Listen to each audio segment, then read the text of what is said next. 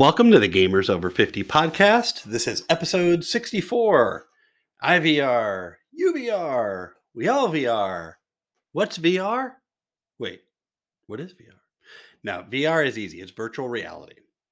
And per our great friends at Wikipedia, please donate as always. Virtual reality is a simulated experience that can be similar to a completely different from the real world. Simulated experience that can be similar to or completely different. So it can be similar, can be different. Um, Video games, education, medical, military, business, adult entertainment.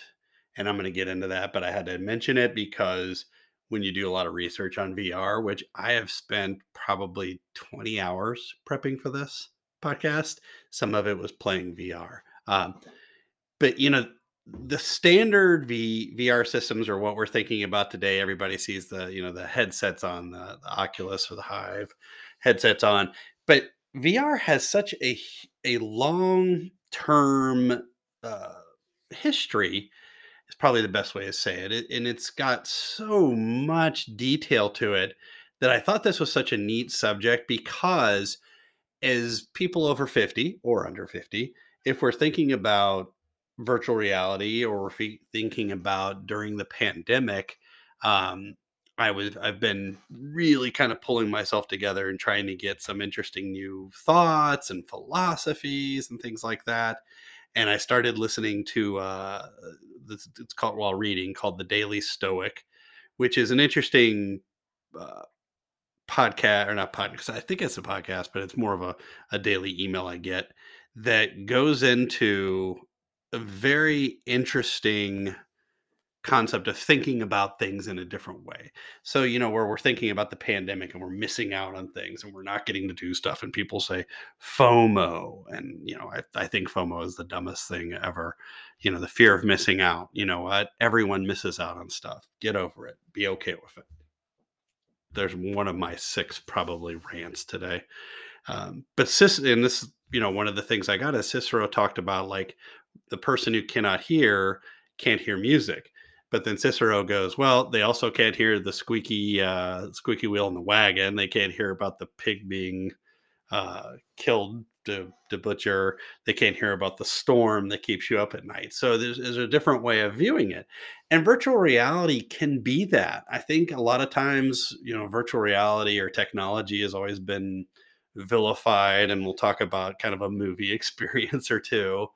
But it's also been something like, oh, we're just going to see people with these headsets on. They're going to be laying in beds. And, I didn't bring up the Bruce Willis movie because I feel like I could pull up a Bruce Willis, you know, plug every single podcast I do. And that's nothing against Bruce. He's done an amazing job, and I would always welcome him on there. And you know, I think he and I actually have something in common because I think my dad told me one time he worked as an intern at DuPont, and I did too. So there you go. But VR is really one of those things that we look at differently. But when I was growing up, virtual reality or anything that wasn't like my reality being the new kid in the place and, constantly questioned or bullied, it sounded like this brave new world. And we could see this electronic frontier for us to explore. And yes, I stole that from Tron Legacy. But I mean, Tron was like the VR. I thought of like, oh my gosh, I could go into Tron, the world of Tron, and that'd be so cool. And I could get into the frontier, as Flynn says in the second movie, the frontier. But the funny part about it was we had all this electronic frontier, and we were creating a new world to go visit when we have places like space, or we have even more importantly the ocean that we haven't explored and seen, and we're not protecting and things like that. And yes, I'm getting on that, but it's also because I want to someday meet Leonardo DiCaprio. Not for Titanic, but more for The Wolf of Wall Street, because I think he was hilarious in that movie. And it probably took a lot for him to do that without laughing every single time. But, we're thinking about this. We want to get back and we want to explore, and VR allows us to do that. And VR looks so cool. And like in the 80s, there were these really cool standing VR setups in arcades. If you had a big arcade, not like the local arcade at the pizza place or something, but they had these things called virtualities. And the virtuality was, you could pay someone and you got like 5 to 10 minutes. And the game I remembered the most was called Dactyl Nightmare. And it's this multiplayer, map where you can like, you've got to go all these places and you have this grenade launcher and pterodactyls are trying to attack you. Which is like, oh, cool. Dinosaurs, computers. Yeah. Preteen, teenage boy. That's the coolest thing ever. So it was really, really neat to see that. The only problem is it costs like $20 to play it, and $20 at that time, and late '70s, early '80s, is like $500 to me today. And I have a rule that I have to wait till I spend $100. I have to think about it. But you could see that world like a Tron, or you could see that world. And I think the funny part is like in Hackers, when they're hacking it, there's like this virtual world. And I've got a couple of other movie references. There's a really good movie reference that I want to bring into it after a bit. But VR was kind of that one place where we knew we'd be living in a virtual world. And Ready Player One. If you saw the movie, you're like, oh, that's cool. If you read the book, you're like, oh my God, what the heck's going on here? And if you haven't read the book, read the book. It's dystopian as all out, but it's interesting. It's got a similar concept, but the movie Ready Player One, where people were like, "Oh, that's horrible," it's a movie. It's like Jaws. Okay, that's doesn't look like a great white shark like we see on the National Geographic. It's a giant shark jumping on the boat eating people, and poor Quinn. I can feel like he should go. Not that I don't like Richard Dreyfuss, but it seemed like the logical choice. But if we're thinking about virtual reality, it is a place that we can escape to. And games are that way. But it's also a place that we can escape to. So not saying that we're going somewhere and we're just disappearing, but we can go and see things. And we're going to talk a little bit about that as well. But, I knew one day I would be able to live in a virtual world because I am just a virtual boy. Thank you, Madonna, for that one. Who, very obscure fact, went to high school outside of, Detroit. My sister also attended her high school, I think for a year, not too much. So let's put our gloves on, our VR gloves, our pants, our headset, strap me in, boot it up, adjust everything, because Lycra and Velcro just don't fit on everyone the same exact way. And okay, let's wait. It's booting. It's still booting up because VR takes a little bit longer than a regular, app on your phone. Wait for it. And all right. Excuse me. So stepping in, let's talk about the etymology of virtual reality, because virtual means being something in the essence or effect, though not actually or in fact. So virtual could be anything, right? I mean, this is something that's in essence or effect. So it's existence, but it may not actually exist. And now the crazy thing is that was brought up in the mid 1400s.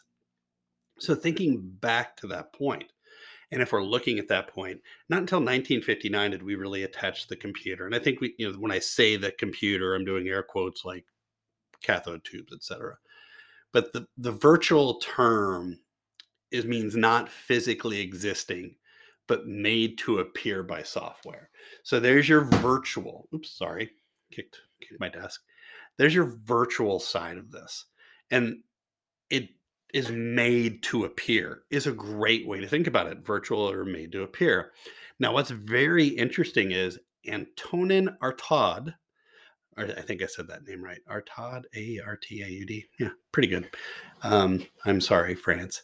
But he was a playwright in 1938, discovered and described the illusory nature of characters and objects in what's called, I apologize, anyone who's French or French Canadian, la réalité virtuelle, which is a collection of essays that goes in and talks about this virtual world that we could be in. Now, it could also be considered the dream world in those ways. So, don't read too much. And then until, like I said, 1959, we really didn't have virtual reality coming out. But in the 1970s, artificial reality was coined or said by Myron Kruger. And then virtual reality was brought into the science fiction context. So, this is another obscure fact for you. So, virtual reality was first used in a sci fi context by, by Damien Broderick in 1982 in The Judas Mandela. Now, very interesting thought about this is that's just what we all think. So that's virtually what it is. Ha ha ha. I got to say it like that. But it is virtually, this is what the history and kind of that etymology have brought in to this term virtual reality. Now, what's very interesting is, so we have the book, and then we got a virtual reality movie in 1992. I mean, in 1980s, we started seeing some virtual reality hardware, but it didn't get so mainstream. A lot of folks who were techies or people who went to arcades saw it. But, I could have said to my grandmother virtual reality in the 80s, and she would have looked at me and said, okay. And she was a mathematician. So, she might have seen it, but she would have also looked at me. But again, virtual reality really wasn't designed until the late 80s. And the firm was VPL Research who did that. So this is, I want to give a lot of history because this is very interesting when you're talking to people, that you can have all these neat facts sometimes. Hopefully hold on to one or two of them. But in 1992, we got that real pop culture entrance with the movie The Lawnmower Man. Now, I want to give a synopsis of The Lawnmower Man because when I was a kid, I was like, this is so cool. And then when it was 1992, I was like, I'm in my early 20s. I'm like, oh my God, thank you. There's finally a movie. The problem is it's kind of a sci-fi horror film, not a piece. Now, it was adapted from a screenplay called Cyber God, which, if you're thinking about it, okay, Cyber God first, that's the worst username ever. It's a horrible password as well. Super easy to break that password. But it's also, all of this is based on a short story by Stephen King. Now, Stephen King writes great horror. He writes, I mean, misery is still keeps me up at night. And I swear, if I ever meet Kathy Bates in person, I will be like, I swear you scared the daylights out of me. Like Glenn Close got me, but Kathy Bates owned it. I can't even think of misery if I'm shaking a little bit. I get that Kramer when he does that whole movement. So, all right. So the Lawnmower Man comes out, and it's this great movie. I mean, it had good people picked out. Pierce Brosnan, James Bond. I don't care if you don't like him. He was pretty good, James Bond. Had Halle Berry in the movies. Got to go to Cuba. Pretty cool. I mean, I think almost all James Bonds got to go to Cuba at some point, or should go. But it is this place where they take this like intellect, and they call it intellectually disabled gardener. So this would be someone who has intellectual challenges, is what we'd say. And he helps him by giving him the virtual reality, and it creates superhuman abilities, blah, blah, blah. And he's trying to evolve into a digital being, which is one of those things that I think is really interesting, because if we're looking at virtual reality in a digital presence, then where are we really living? Are we living in the real world where we can touch things, where we go to work, where we make relationships? Or are we living in the virtual world where we can simulated touch things? We can still remake relationships, and you can still work over there. So is it somewhere where we're developing that presence? And where does our presence exist? Does it exist in the physical? Does it exist in the mental or the metaphysical? I know. Woo. I should have I do have a bell over there. I could have gone and young, grabbed and rang so that we could have that movie. Now, what's really, really, really interesting is I was so excited for this movie. And it came out, and it was like, it just seemed like it wasn't fleshed out enough. The tech was so overboard, which in tech movies, you're so overboard or you're so underboard. I mean, you have Jurassic Park, the girl at the end of the movie saying, I'm a hacker, and she's breaking Linux. Right. I mean, let's just be honest. I mean, there are probably children like that. Totally get it. But they probably aren't very active, and they sit in front of their computers. I'm thinking young Sheldon more than the girl. And he wouldn't have been able to get on that island in the first place. But it was really this sci-fi horror-esque movie. It did okay. They actually made a sequel. But the interesting thing is, and this is the obscure fact of this Lawnmower Man movie, is it got beat by Wayne's World, party on. Excellent. But it got crushed by them. It made like I think $7 million in there, and again, it comes into that. So a little etymology, little pop culture in there. But let's talk about some of the methods of VR because there are lots of methods of VR. And we're not talking about, I'm going to put a helmet on or I'm going to put my Oculus on or whatever. There are so many different ways to think of virtual reality because there are multiple senses. And we're not just dealing with what I can see, but maybe what I can do, maybe I touch, maybe I can hear, all those areas. So we do have the projector based VR. And this is where you're kind of robot navigating, airplane simulations, very much, is built into that. And there's, a camera is used for modeling the small objects at a short distance. And this is really the game world of the 3D environment, or we're developing 3D so we can see those senses. Now, you're still hearing everybody else out there, and you can still, smell and do those other things. Since one area VR has not hit is smell yet. I'm sure they're getting close. But that brings up gross stuff. Okay, so there's projector based. Then we have desktop based virtual reality. And this is based on our desktop displays, like our PCs or our laptop displays, our tablets as well. And you must have first person kind of view in this when you're doing this. So if you're thinking about first person, is in first person games, there's really no peripheral view. You're using everything in front of you on that screen. Now they've got the giant wide screens, and maybe you have a screen that goes all around you. Maybe you bought 5 or 6 of them, depending on how many it takes to go all around you in a circle. You can get rid of that periphery thing, but then you're dealing with the above and the below. And it's okay. So now we got to build a whole room where it's going on the floor and it's going on the ceiling and it's going around me. And first you had to build a round room, which I'm going to tell you, after a lot of stuff that has been done in our house or I've had to do, you can't build a round room. It's really, I mean, you can, it's just a pain in you know what. Okay. So thinking of desktop, is you're really having to look straight forward and seeing that depth. So, that is desktop based VR. All right. Now, more commonly understood and seen and known as VR is gone is head mounted display. So HMD. And this puts you into a virtual world. Now you've got to wear the head so you still feel, your skin feels the head. You can hear like in your virtual world. You can see in your virtual world. Again, smell, taste, gone. But you can feel like you're there, except for you feel that helmet. So you have to break that off. And it will kind of separate.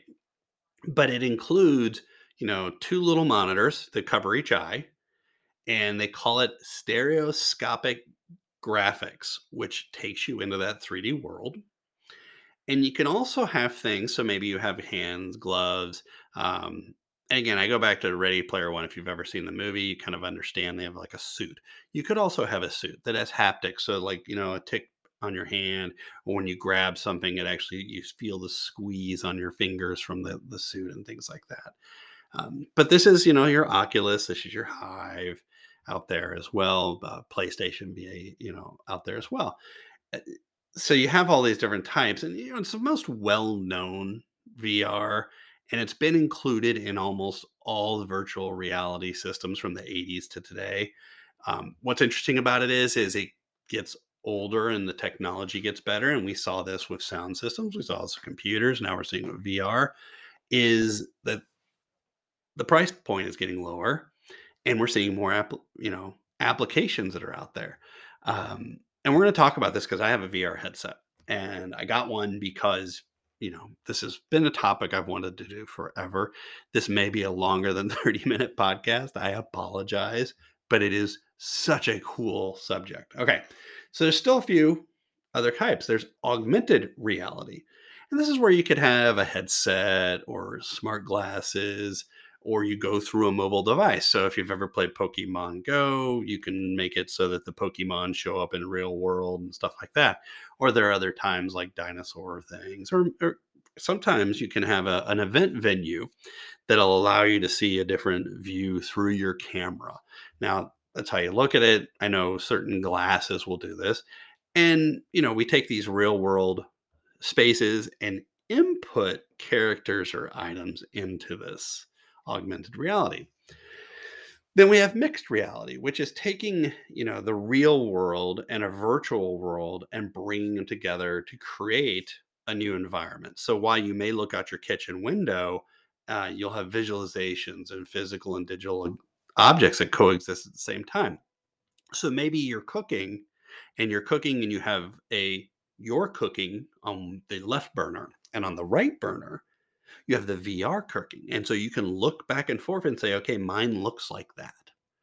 And that's a really interesting way to think about this. Or let's say you're in a medical situation and we're dissecting, say, a fetal pig, because that was a thing. Or you could dissect a frog or whatever, people dissect anymore. But you could look to the side and say, oh, this is where it should be. And you're like, oh, okay.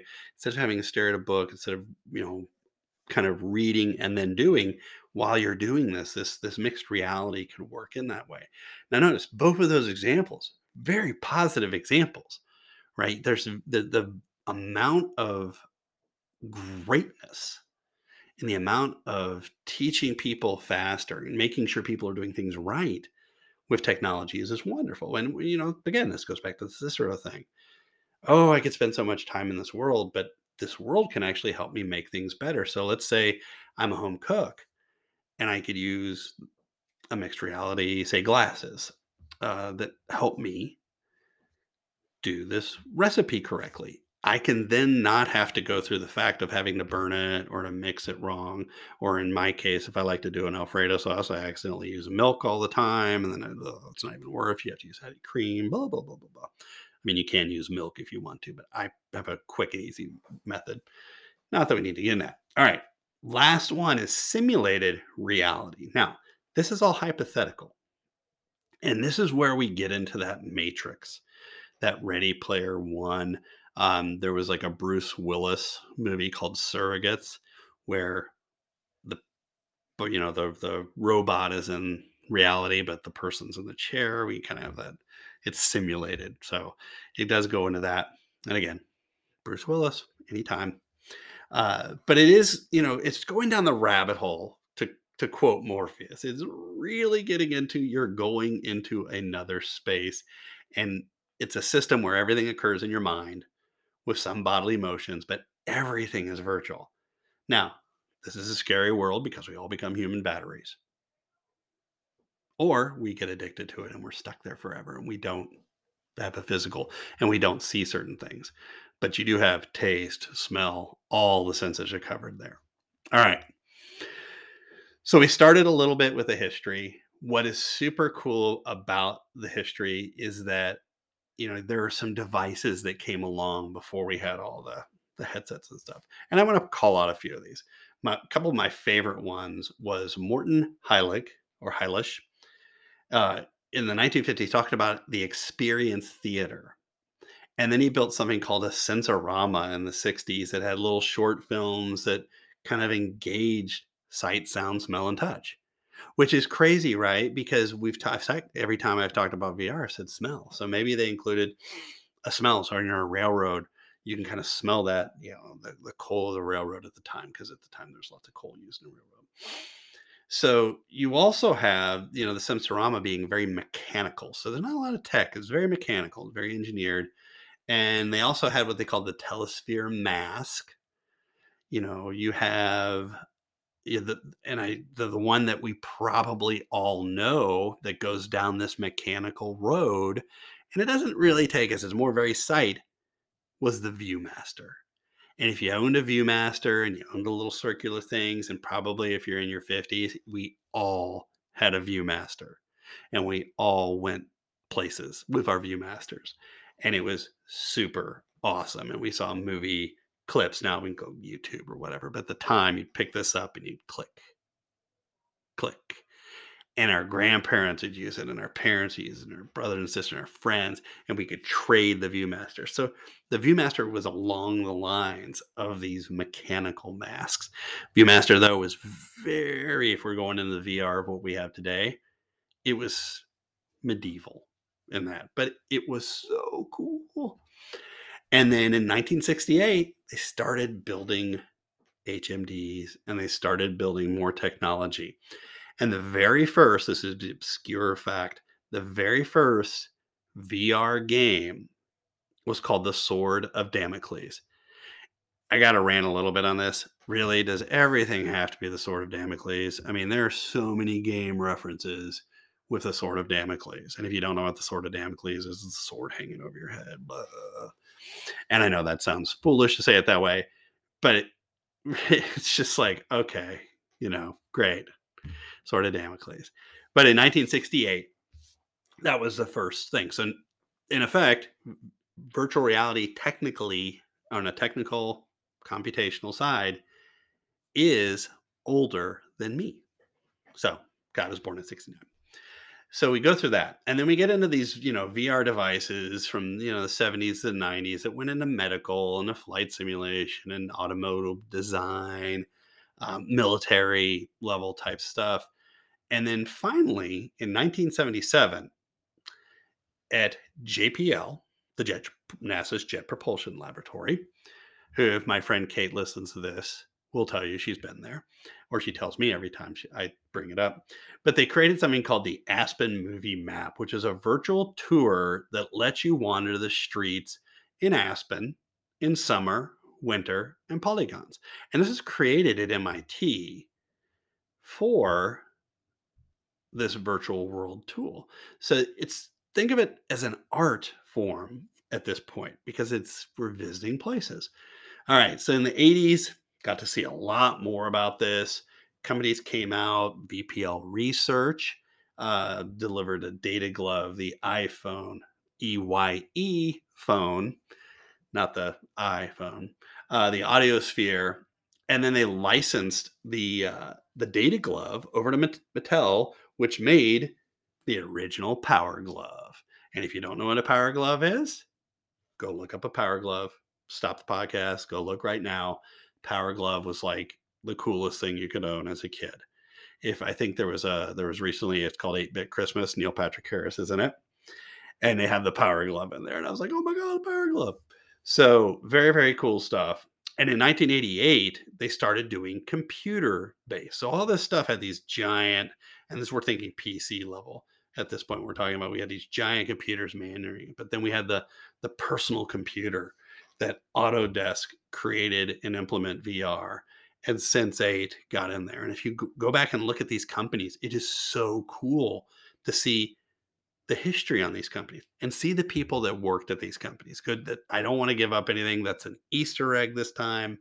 I will tell you that Eric Gillickson or Gullickson, I want to say Gullickson, was one of those first kind of people to do this and to actually build something, leave a company, and go to another company.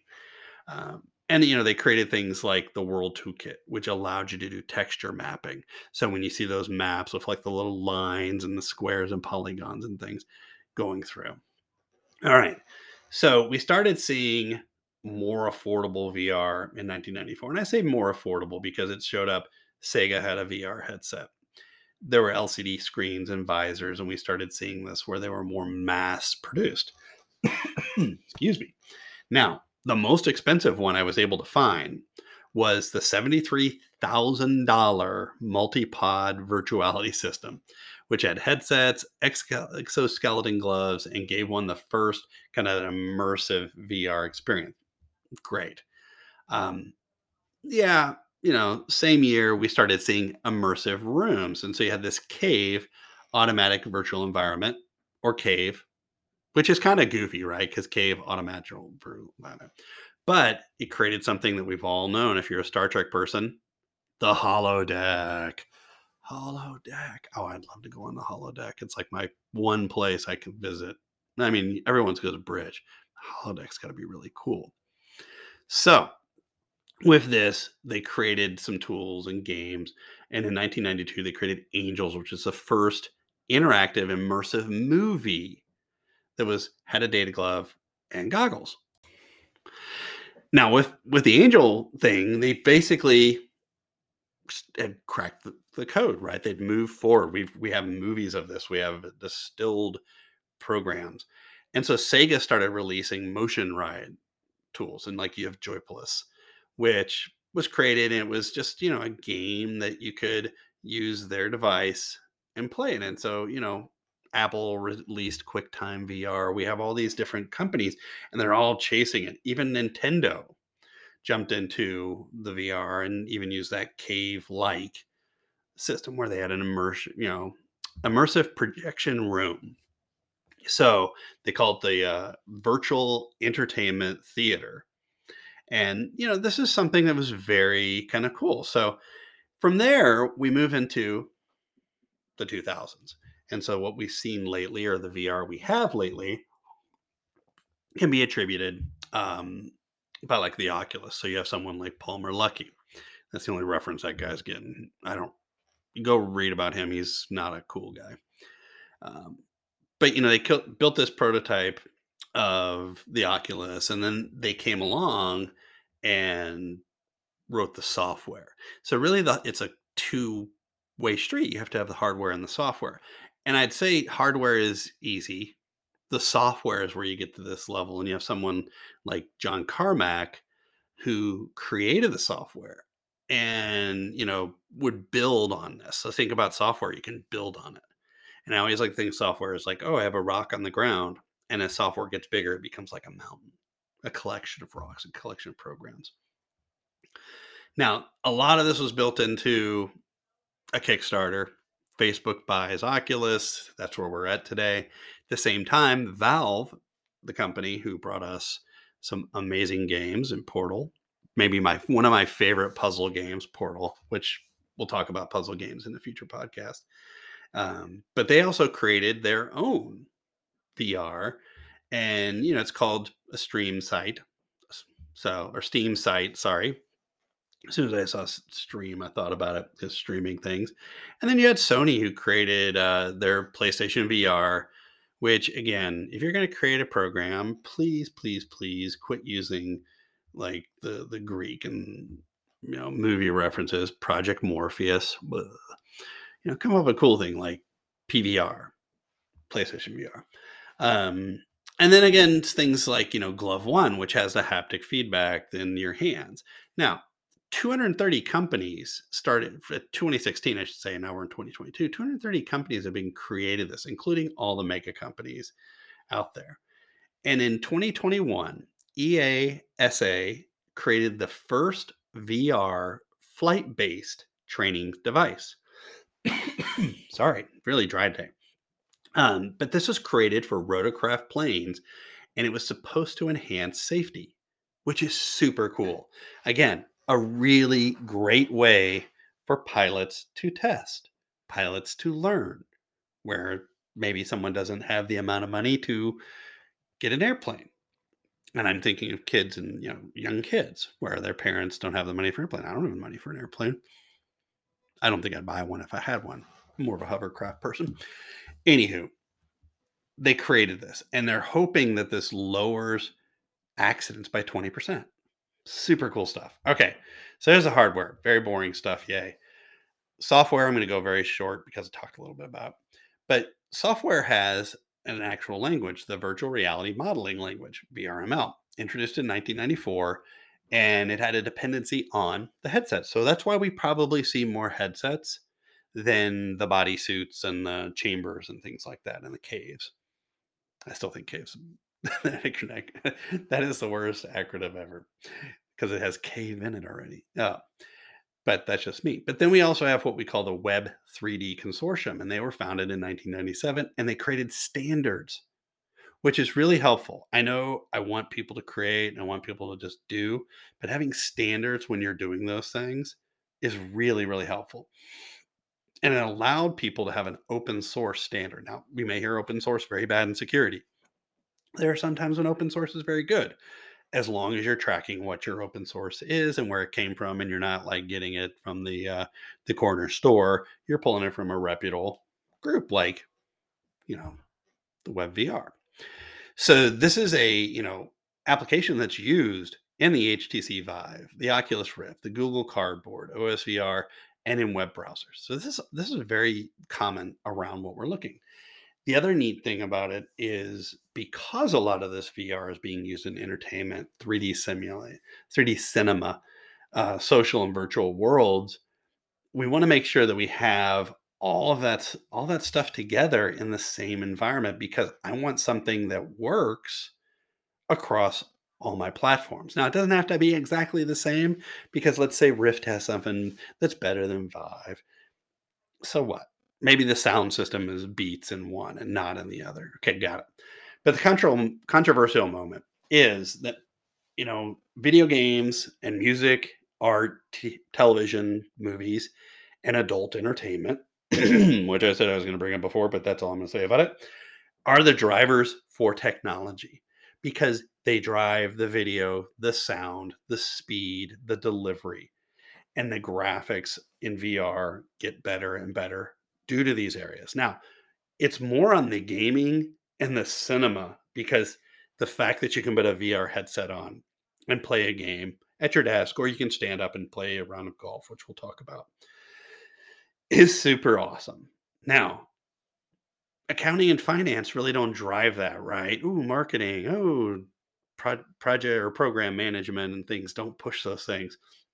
I would say research and company research does, but we're seeing the pushes in VR and that software through this. Now, in the social sciences, it offers a cost effective tool. Oh boy, I saved $1,000. Well, that doesn't pay for the millions of dollars of development games do and things like that. All right. So, the cool part about that, though, is the use of that software that maybe has been driven by games and by cinema can be used in those social sciences to help people deal with PTSD or help people to deal with a phobia or a fear or anxiety. The other great thing is it can be used in rehabilitation. It can be used to help the elderly or people who have difficulties, say, with Alzheimer's. And this has been proven because they have the ability to simulate experiences that they may not be able to experience. They may say, "Oh, I need to go," or "I need to see," or "I want to do this," and it helps them develop those synapses. And I thought this was such an amazing thing. I would love the ability to take my grandparents back to where they went to college if they were still alive, and to show them like, "Oh, look at the your college. It's so much bigger, than it ever was, and all the things that have changed about it." Or take my grandfather back to Sri Lanka where he was in the military and say, "Look, do you remember Sri Lanka? Look, it's still here, and it's because you did all your courageous and brave work in the military for this." Um, Training could go there, like I talked about before, if that cooking or if doing maybe surgery, maybe you're doing sutures and you can watch the sutures and you make sure you're doing it right. Perfectly helpful for someone who's doing that mixed reality. Very, very helpful.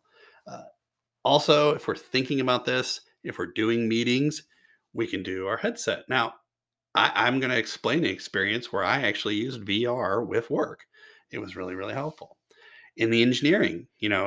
This is where we go into this like the Marvel and Stark Industries place with Tony Stark, or we really should think about like John Favreau, Kevin Feige, all of the folks that worked with them, where you have Tony and he grabs something, he's moving it around and seeing it because his glasses are developing that mixed reality of that VR where he can go into this. Museums, thinking about the fact that, okay, let's say I want to visit the top 100 museums. That would take almost a lifetime because some of those museums you have to plan trips, you have to go, you have to see them. Now, if you live in New York, you may have a better chance, but you're still going to have to go to Los Angeles or maybe Chicago, Paris, all over the place. You would have the ability to go to and visit a museum and visit a virtual world of an art museum and go see these museums and see the Mona Lisa. I actually took a tour of the Louvre using my VR headset. It was amazing. It was like I wasn't there. I wasn't boots on the ground. I wasn't feet. Wasn't touching. Wasn't smelling. Wasn't having any croissants or any really good dishes made with lots of butter. Thank you, Julia Childs. Uh, More butter. But it was really amazing to see those areas. And then education talked about a little bit over there, but think about from an educational standpoint. Okay, let's talk about elephants. Let's go see elephants in the wild. Well, I could watch a movie about it, but let's say I can sit and I'm maybe doing a VR where I'm seeing the elephants and I'm getting a better understanding of the elephants or the salmon or anything, right? Um, public libraries would also be very interesting from a VR's perspective because we do have a lot of that stuff out there. We talked about all of the public domain items. Or if there's a VR public domain space, I think that is the craziest thing to go out there. And then finally, kind of one of the interesting things, and this kind of came out in 2021 in South Korea. A documentary was created where they created a virtual replica of a young lady, and her mother was able to grieve with her. Or let's say I do virtual of my kids and I can sit back and, maybe we went out on a picnic and I can go back to that picnic. Um, I think this is really, really kind of the great areas of it. Okay. So we've talked about it. It's awesome. Let's talk about some concerns and challenges. Now, there's always positives. There are some health and safety things. Some of it is, with technology, if you're focusing all of your eye space on it, there are folks who have seizures with it. Totally understand that. There are people who fall. I made very clear to create a large space when I'm going to use my VR so that I do not fall into a coffee table or the couch or down the stairs. I laughed down the stairs because when I was doing it, I was like, oh, I don't have to worry about that. And then I'm thinking, yeah, I do. And I actually moved something over there so I wouldn't be anywhere near. Some users can get blackouts while they're doing this. And they say per every 4,000 people, a 0.025% could have twitches, seizures, blackouts. Um, it, it makes it so that you're sitting there and you're losing kind of an awareness, is another idea. Eye fatigue. And what was interesting was I was looking at something on a VR and it was, on the other side of it, like it was on Amazon, it had the VR headset. And I think it was looking at the Vive. And then next to it was something that actually exercises your eyes so that your eyes can relax after you use it. And I think that's a good idea. It'd be cool if they put it into the VR headset. So maybe you wear it after that. They do talk about myopia occurring with some of the headsets. They call virtual reality sickness, also known as cyber sickness. I thought this was my favorite, but this is when someone exposes and they get this motion sickness to it, which it's out there. Now, the other side is, again, kids in VR. I don't want to be too preachy on this, but if I think too much of anything where children understand the limit of it and don't understand the context of it can be difficult. And you know what? Parents, parent your kid, or you'll be adulting your adults. I won't, but you will be if you do that type of stuff. If you think it's okay for those types of things. All right. So let's talk about the software. And I know we're running long, but this is the software I've tried on VR. Some of my favorites and not so much favorites. Now, first, I've had this headset for 2 years. I have played a lot of stuff. I've looked at a lot of stuff. I've bought some stuff. I did not buy the Darth Vader thing. I'm more of a Trekkie than a Star Wars person. I love Star Wars, but it's like sitting there fighting Darth Vader with a lightsaber. Sounds cool to you? They got 3 apps for you then. Only one Star Trek app. Meh. So the first one I'm going to pick on is ESPN. I'm not picking on it because I think ESPN has done a fantastic job. Their VR is so cool. What's really awesome, and I'm about to do it today, is I'm going to watch a replay of a basketball game. I've done this. I've actually watched live sporting events, hockey on it. I've watched football. I've watched snowboarding, ice skating, basketball. And it's another interesting way to watch sports where you're right there. Comcast or Xfinity or NBC or some of those guys had an app for, and we're on the sports thing, had an app that was for the Olympics. And I started watching ice skating. And while you would get a view, and remember the rink is huge, it had like it would change views every so often. And you would get that like, oh, we're changing views moment. But it was so interesting. I felt like I was 15 feet away from the people skating.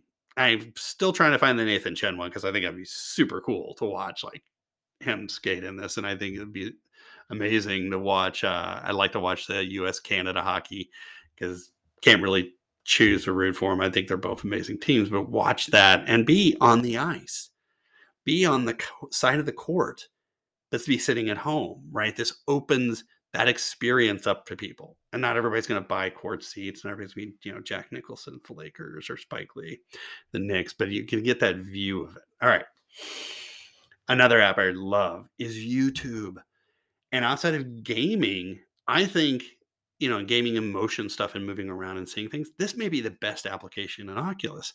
And the reason is, and I guess give the reason over what. I watched a video on the Matterhorn yesterday. It's like 8 minutes long, but they kept circling the Matterhorn and they showed the cities around it. And, you're kind of seeing this from this, you're about, I don't know, maybe 400 feet away from the Matterhorn. So you're looking directly at it and you're going around it and you get the side views. And you can see people climbing the mountain. Like there were people on the very top. There were people at the summit and they were waving. Now you see they're tiny, super tiny, like, quarter of an inch high. But it was so neat because then I went from the Matterhorn, I went to Oahu. And I was watching the beach. I was sitting there watching the ocean. And I could just, if you need a moment of relaxation and escape, is there anywhere better than sitting on a beach in Hawaii? Maybe in your house, wrapped up in a blanket so you're super warm because it's like 27 degrees outside. Uh, but it was amazing to be able to go and see those things, or go to the Louvre and see the art tour, or one of the other things I thought was very, very interesting is people watching, and people watching it like a landmark, and sitting in, look at the Picasso sitting there, in Chicago, or maybe sitting on the canals, in Amsterdam. Very amazing, amazing things. And I think this is where, if I'm going to go visit, and I want to visit and see the Matterhorn, it gave me more information to visit the Matterhorn and see it. Okay. So I've been using this target shooting game, and I'm also not, other than the big companies, because there are several target shooting games. I've used a bow and arrow one, I've used a regular target one. Really, really cool games in this. But instead of killing zombies or characters, because it's like I just didn't want the killing thing. It's like, oh, too much. That gives me PTSD and anxiety. But it was really fun because I've actually kind of worked up a sweat. And this is one where I've had to use, instead of sitting and watching stuff like an ESPN or YouTube, I'm moving around and I'm trying to dodge these little laser bullets and point, and you're using the hand things to shoot your guns and stuff. Worked out a kind of a sweat because you're working in a 360 degrees and you're standing. So you have to create what they call the guardian in Oculus, or the containment area where you don't run into stuff. And it is kind of a fun game. It is one that after I play it for like 30 minutes, I've used some weird muscles because I don't think I'm out shooting targets all day in the backyard, 360 degrees.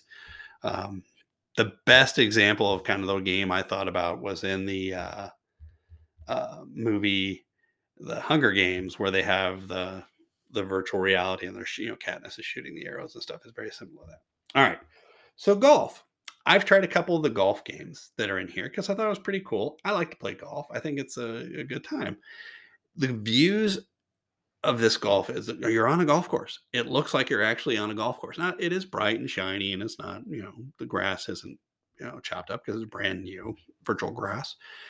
The gameplay was a little bit off, and the reason with it was when I did a swing, and I've got a pretty good golf swing. I've been doing it for 40 years. It's one of those environments where the swing was kind of off and the putting was kind of off. And if you accidentally move your club and you're trying to reset your club because it wouldn't sit on the ground, it's like sitting 4 feet up, and then it switches and hits the ball. It was driving me a little crazy. I think it needs to get a little better. And both of the games I tried for golf really didn't have a tutorial. I spent about an hour trying to learn the game, figured it out. And, this is one of those games where I'm like, I'm going to go grab a golf club and go to the range, or have a little mat in the backyard and just go back there and swing. I think it's easier. All right. So fishing. So fishing games are usually kind of boring because you're just sitting there and you're fishing and you're catching the fish, you're driving the boat. They've had these around for a very long time. Where you have, the Wii, actually Atari, the Wii, all the way up, Switch, Xbox, PlayStation, all have them. But in the VR headset, it was really kind of fun because in the VR headset, when you catch something, I actually have to grab the fish with my one hand. You can sit there and look at the fish. And there was something like a pickled trout or something. And I'm like, oh, that's kind of cool. And it's like, it looks like a pickle. And there was like a punk something and then a mohawk.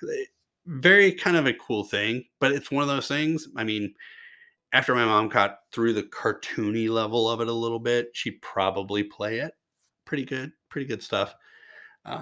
The browser, looking at Firefox, looking at stuff that's built only for VR, a VR browser, a VR internet. Pretty cool. It's kind of neat to go out and just like read news on a big newspaper right in front of you, right? Like we'd have an old newspaper right in front of me. And the final app is called Virtual Desktop. I love this app. I actually thought about doing this podcast with the virtual desktop, but then I'm like, yeah, and then it's going to make noise, and I didn't want to make that too much of a pain. But it takes your desktop and it moves it into the VR world. So think about using a Excel where you maybe only get 10 columns or 15 columns. You got to make it smaller. I had 100 columns, and I'm able to look to almost, what we would consider complete west to complete east if we're doing that. In peripheral vision, the other neat thing is looking at a PowerPoint and watching the PowerPoint on my screen. I've done some meetings with a virtual desktop and been in Zoom, and I've had an icon versus like a camera picture, but it was very interesting to be able to see things and be able to grab and use the doodling that you can do in Zoom and things like that. So a lot of good applications, and there's only going to be more. They're going to build on this, like virtual gardening. I'm actually looking forward to virtual gardening. I think it would be cool one day. So my final thought on VR is, it is very cool. It has been around a very long time. There is so much history in the VR. You could go read about it and learn. I think I have 100 facts in here when I was getting ready. I was in the 90s when I stopped counting somewhere. But there's so much information on VR, and it's so interesting, and it's such a great concept. Definitely get a chance to try it out. Um, if you have a chance to get a headset, use it. Think about it. Think about how much you're going to use it before you buy, because you may say, or if you have a smaller space, like maybe you have an apartment in New York or something, you don't have a lot of space to move around. Maybe think about it. Maybe you can rent it or go rent a VR at a place where they're clean or something, hopefully. But I think the application development is hitting that adolescence, and it's just going to get better daily. And VR is amazing. And I think VR is something that could be used for so much good and not much bad. There's still bad in everything, right? But VR is such a cool topic. And I'm really looking forward to getting to the point where I feel like I'm going to IMAX movies in my living room. Or maybe I want to go see a tour of the Grand Canyon. Actually, I'm going to go do that after we're done here. I'm going to get lunch and then I'll go do that. But VR, definitely take a look at it. Definitely learn something. I hope this podcast helped learn something and open some doors. Again, apologies for it was long, but this is a big subject. And I look forward to my next podcast.